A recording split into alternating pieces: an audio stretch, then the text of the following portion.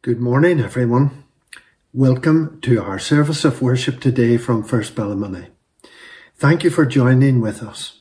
My name is Jim, and I've been asked to lead this service, and it's a pleasure to do so, and thanks to all who have played a part in this recording. I can't believe that this is the 12th of July. Where has the time gone this summer? So many changes have taken place, and no doubt there will be even more in the future. But today we remember the one who never changes, Jesus Christ, the same yesterday, today, and forever. Glory to his name. Let's pray. Living God, you are our Heavenly Father. Without you, we would not be here. You have given us the very breath of life. You sustain us, strengthen us, and hold us fast. We want for nothing because each and every day you provide for all our needs. Above all, Father, you so loved the world that you gave your only Son, Jesus, to die on the cross for our sins. He humbled himself and purchased our redemption, and the price has been fully paid. Lord, we are adopted into your family, your kingdom, and it is all of your grace. You know us by name, and nothing whatever can separate us from the love of God that is in Christ Jesus our Lord. Holy Spirit, breathe your life into our worship today, that it might be acceptable to you. Take from our minds and hearts all that would distract us. Make us good listeners to your word, and help us to apply it to our lives. In Jesus' name we ask. Amen. Now, our opening praise, we are going to hear those lovely words of the 23rd Psalm, the modern version of the Psalm. Let's praise God. Hi, boys and girls. I wonder, have you any holidays booked this year? I know some people that are disappointed and they're not going on holiday. It's been cancelled. And there are some people who are going to fly away to somewhere sunny and warm. Now, we've had some people, some members of our family here staying in our house, and they hope to get away soon. So, first of all, before I ask them a few questions, our friends here, I'm going to ask Clementine to read a couple of verses from a lovely psalm, Psalm 139. Okay, Clementine, let's hear it.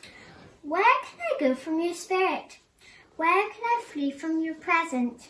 If I go up to the heavens, you are there. If I make my bed in the depths, you are there. If I rise on the wing of the dawn, if I settle on the far side of the sea, even there your hand will guide me. Your right hand will hold me fast.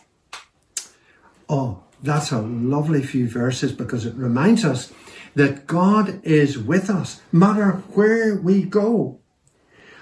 Okay, right. Tell me what age you are, Clementine. Okay. I'm 7. You're 7, right. Okay, Teddy, what are you? 6. Oh, you're 6. And right, and Poppy, what are you? 4. Oh, you're 4. Have we anyone missing? Albert? Where is he? In the bath. Oh, he's in the bath? And he's 2. Oh, and he's 2 years of age. Left behind for us. That's right indeed, dear. And can I ask you, first of all, where are you going? Australia. You're going to Australia, down under. And what city are you going to? Melbourne. Oh, Melbourne, because I heard that Daddy's going to a hospital there. Isn't that right? He's going to work. Okay. Can you tell me a little bit, what animals would you expect to see in Australia? Sharks if you're swimming, maybe. Some kangaroos and... Sharks, kangaroos? Anyone else? Can you think of any, Poppy? Koala.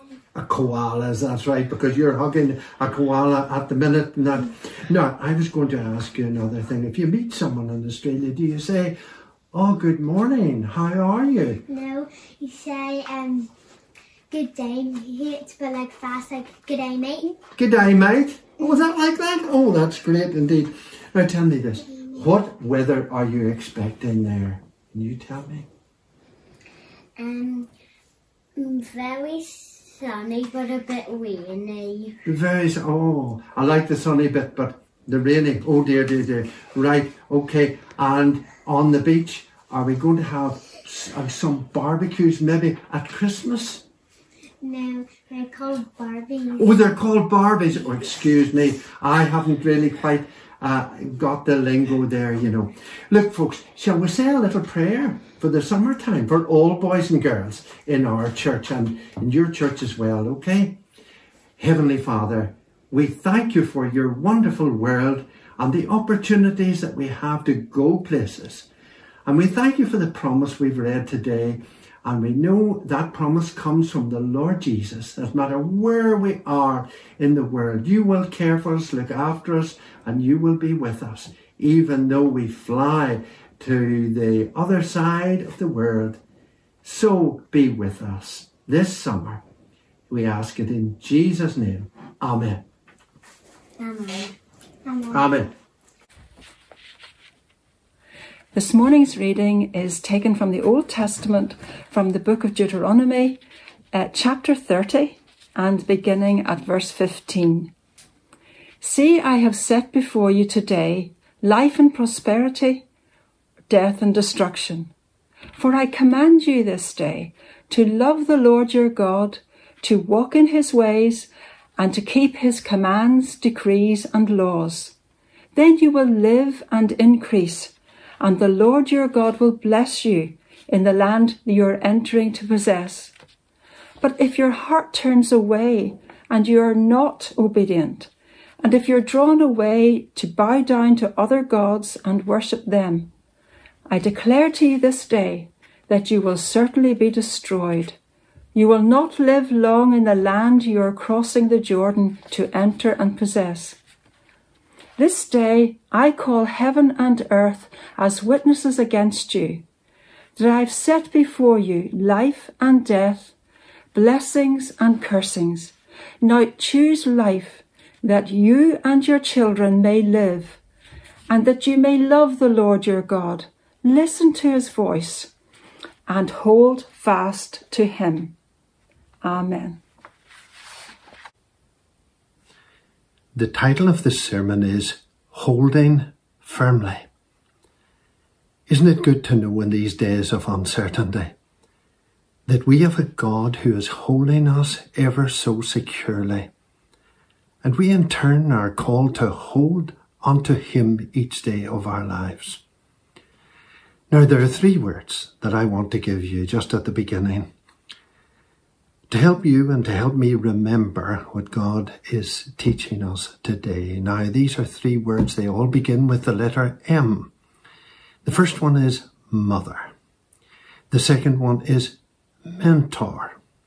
And the third one is master. Now, we've all lived through this lockdown and the medical and social implications of coronavirus. And for some, of course, it has been a difficult journey involving illness, death of a loved one, loneliness, and so on. Others of us, maybe those retired, have occupied themselves with a project around the house or in the garden. One of those lovely sunny days, I decided that this particular tree in our garden was overhanging the entrance gate and needed some large branches to be pruned. Well, I got my ladder and I fixed the ladder against the tree. I got my chainsaw going and I started to climb the ladder as Barbara held onto it. Somehow the picture of me doing this job reached our 3 daughters, and they were horrified. Daddy, what on earth are you doing up there at your age? And remember, if you fall, A&E will not be open for people like you. Barbara sent the photo to some of her friends and the response came back quickly. Now, Barbara, if you were holding the phone to take the photo, who was holding that ladder? Well, look, I'm pleased to report that the job was completed successfully and all ended well. But the phrase, who is holding the ladder, has really stuck with me since that happened. And it reminded me of that lovely Psalm, Psalm 139, especially verses 9 and 10. If I rise on the wings of the dawn, if I settle on the far side of the sea, even there your hand will guide me and your right hand will hold me fast. And the question to us today, who is holding the ladder of our lives? Who is holding the ladder of faith in your situation? I want to take a few moments today to look at this kind of support that we receive in our lives, but particularly, of course, in a Christian context. Looking back to those who have held us firmly in that sense. Two New Testament characters we use to illustrate this. Timothy and the Apostle Paul. First of all, let's look at Timothy's life. In Acts chapter 16, we read that Paul the Apostle came upon this young man in a place called Lystra, which is in modern-day Turkey. The people spoke well of him there in the church that he belonged to. It may have been that Paul on a previous visit had led him to faith in Christ. The record tells us a crucial bit of information about who supported him in his early life. His mother, Eunice. She was a Jewish Christian. And furthermore, his grandmother, Lois, is described as having a sincere faith. Not much is said about his father, apart from the fact that he was a Greek, and the implication is that he was not a believer. So it was on the maternal side of the family that was holding fast that ladder of faith for this young man. And in 2 Timothy chapter 3 verse 15, we read about his instruction in the Bible. That is the Jewish Bible, the Old Testament. Paul says, from childhood you've known the scriptures, which are able to make you wise unto salvation through faith in Christ Jesus. So, what a good start Timothy got. Interestingly, during this lockdown period, there's been an advert on television featuring a dad with his little boy. And the caption says, if lockdown has taught us anything, it is the importance of the home. Perhaps you can look back and say, in my home and family, there was quite a strong Christian influence. Other people may not be able to say that because their parents were just not interested in those things or were even opposed to it. I remember as a young assistant minister visiting houses in Belfast.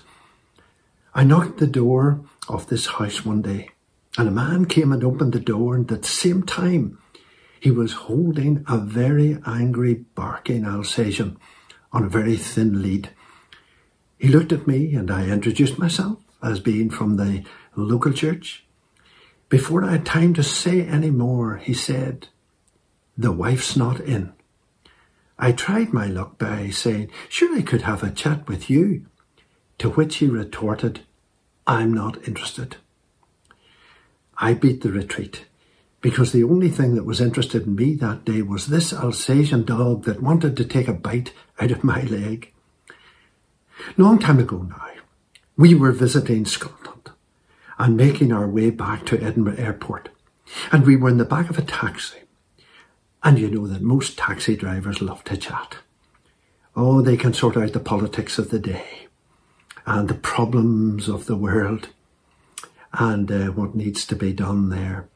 In the conversation with the taxi man anyway, he said that when he was at school, he always remembered what the teacher had written at the top of the board. And he saw that every day, and it was this: hold fast to that which is good. And that stuck with him all those years. So, whether it's the influence of a Christian mother, or indeed a Christian father, or a teacher, or youth club leader, the seeds of God's word are sown. How wonderful it is to see some of the boys and girls from our church playing their part in our online services and reading some of the verses from the Bible each day. So many are being brought up to love Jesus. But we all know that there are young people who made a commitment to Jesus whenever they were younger, but sadly, as they go through adolescence and on into adulthood, they drop the childhood faith that they've been brought up in. It doesn't fit neatly into their new life or lifestyle. The voices of new friends or partners in work or in uni sound more convincing. The faith of Christ has never been thought through, matured and applied in the adult life. And it's simply discarded with the phrase, "Oh, that's not for me now." What can we do as parents, grandparents, church members? Well, what we can do to encourage young people in that situation is keep sharing Jesus. He is real. He is relevant. He's the only one who can bring peace to the human heart. And keep praying that those who have rejected the faith, we hope only in a temporary way, that they will encounter someone or some situation that will kindle again a small flame in their hearts. Can change really take place? Yes, it can. Change is a work of God's Spirit, and with him all things are possible. An example of that changing and saving grace was seen in the life of the famous John Newton, former captain of a slave ship, who became a minister of the gospel, a clergyman in Olney, Buckinghamshire. He gave his wholehearted support to William Wilberforce, who was instrumental with others in the abolition of the terrible slave trade. Newton was a writer, of course, of one of the most amazing and most famous hymns, which became his personal testimony, "Amazing Grace, how sweet the sound that saved a wretch like me." And interestingly, Newton was nurtured by a Christian mother who taught him the Bible at an early age. But sadly, she died of tuberculosis when Newton was only 11 years of age. And after that, he was brought up under his father's very different influence. But change came, as we have said, by the work of God's Spirit. So a mother's influence must never be underestimated. Timothy was blessed through his mother. So let us look at our second word, M for mentor. A mentor for the Americans is associated with a life coach, someone who helps you get on in your job, building a career, improving your performance in a particular sport. A mentor has also been described as a trusted listener, a wise counselor, or teacher.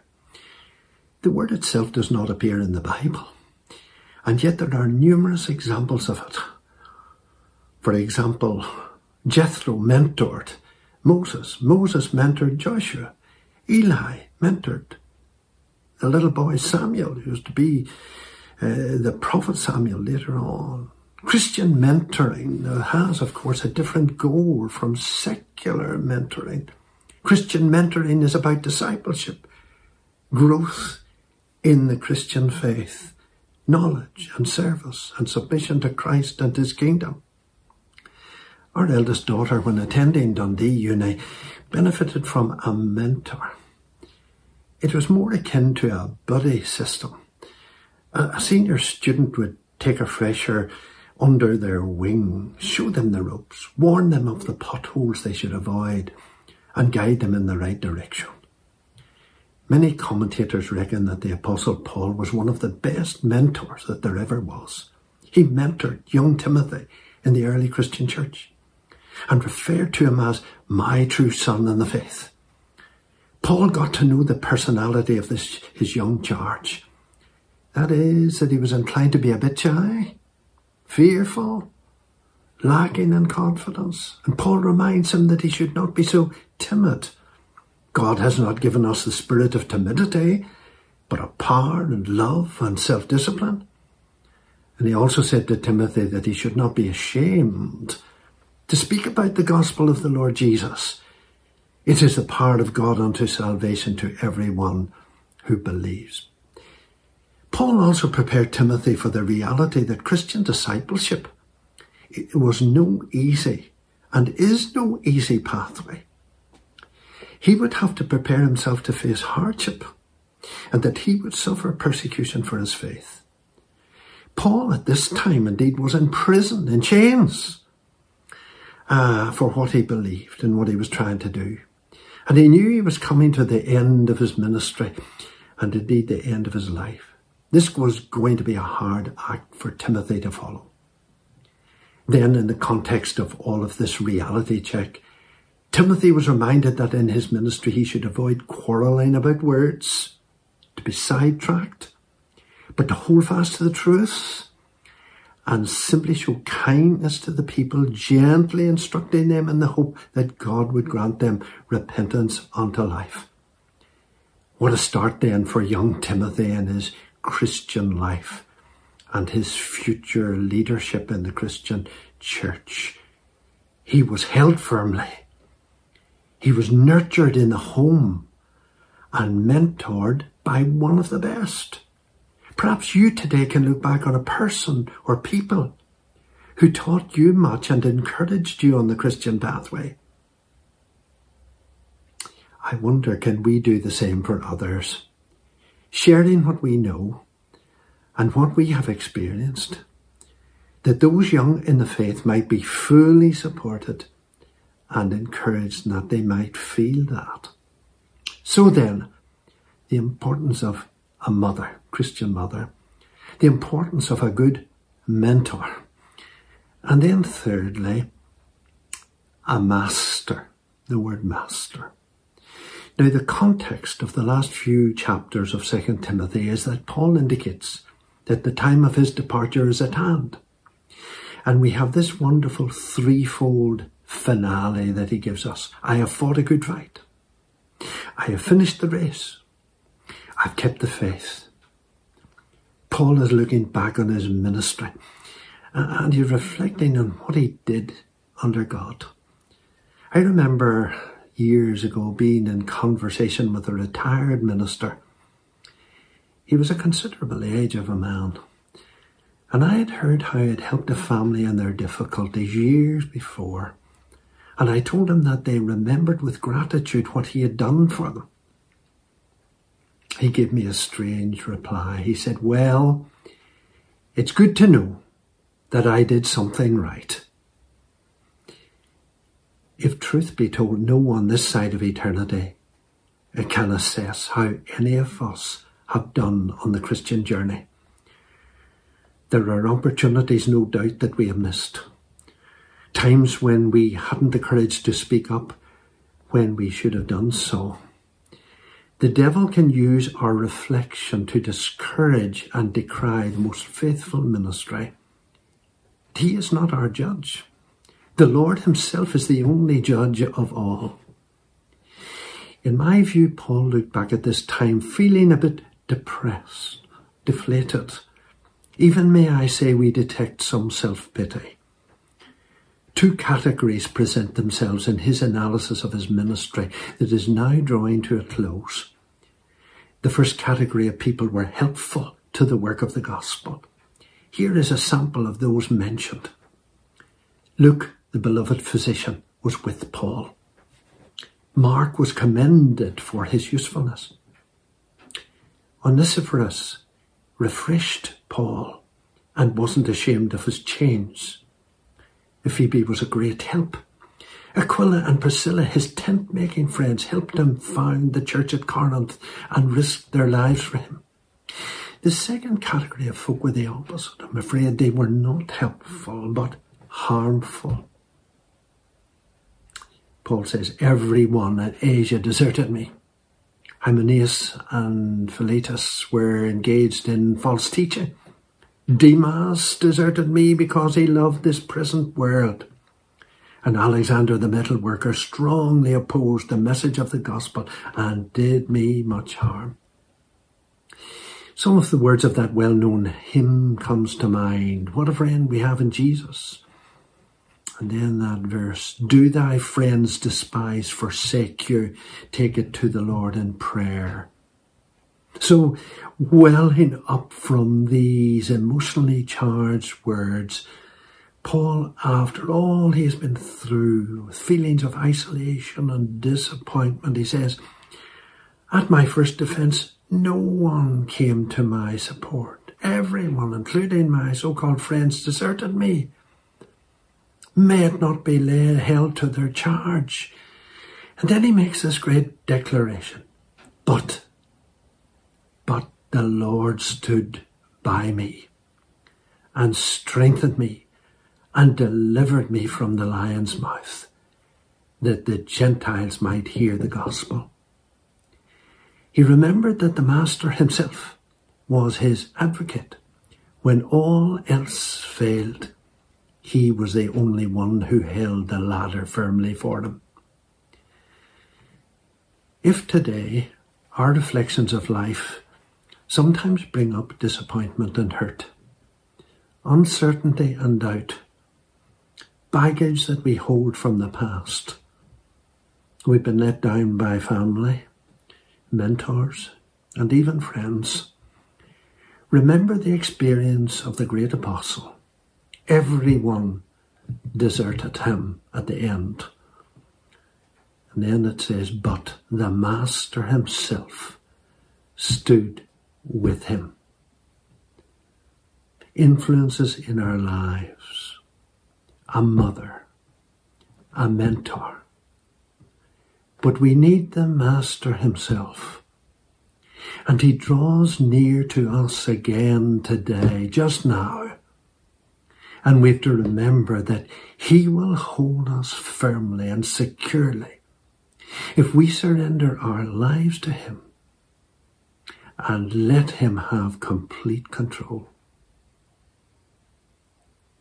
To God be the glory.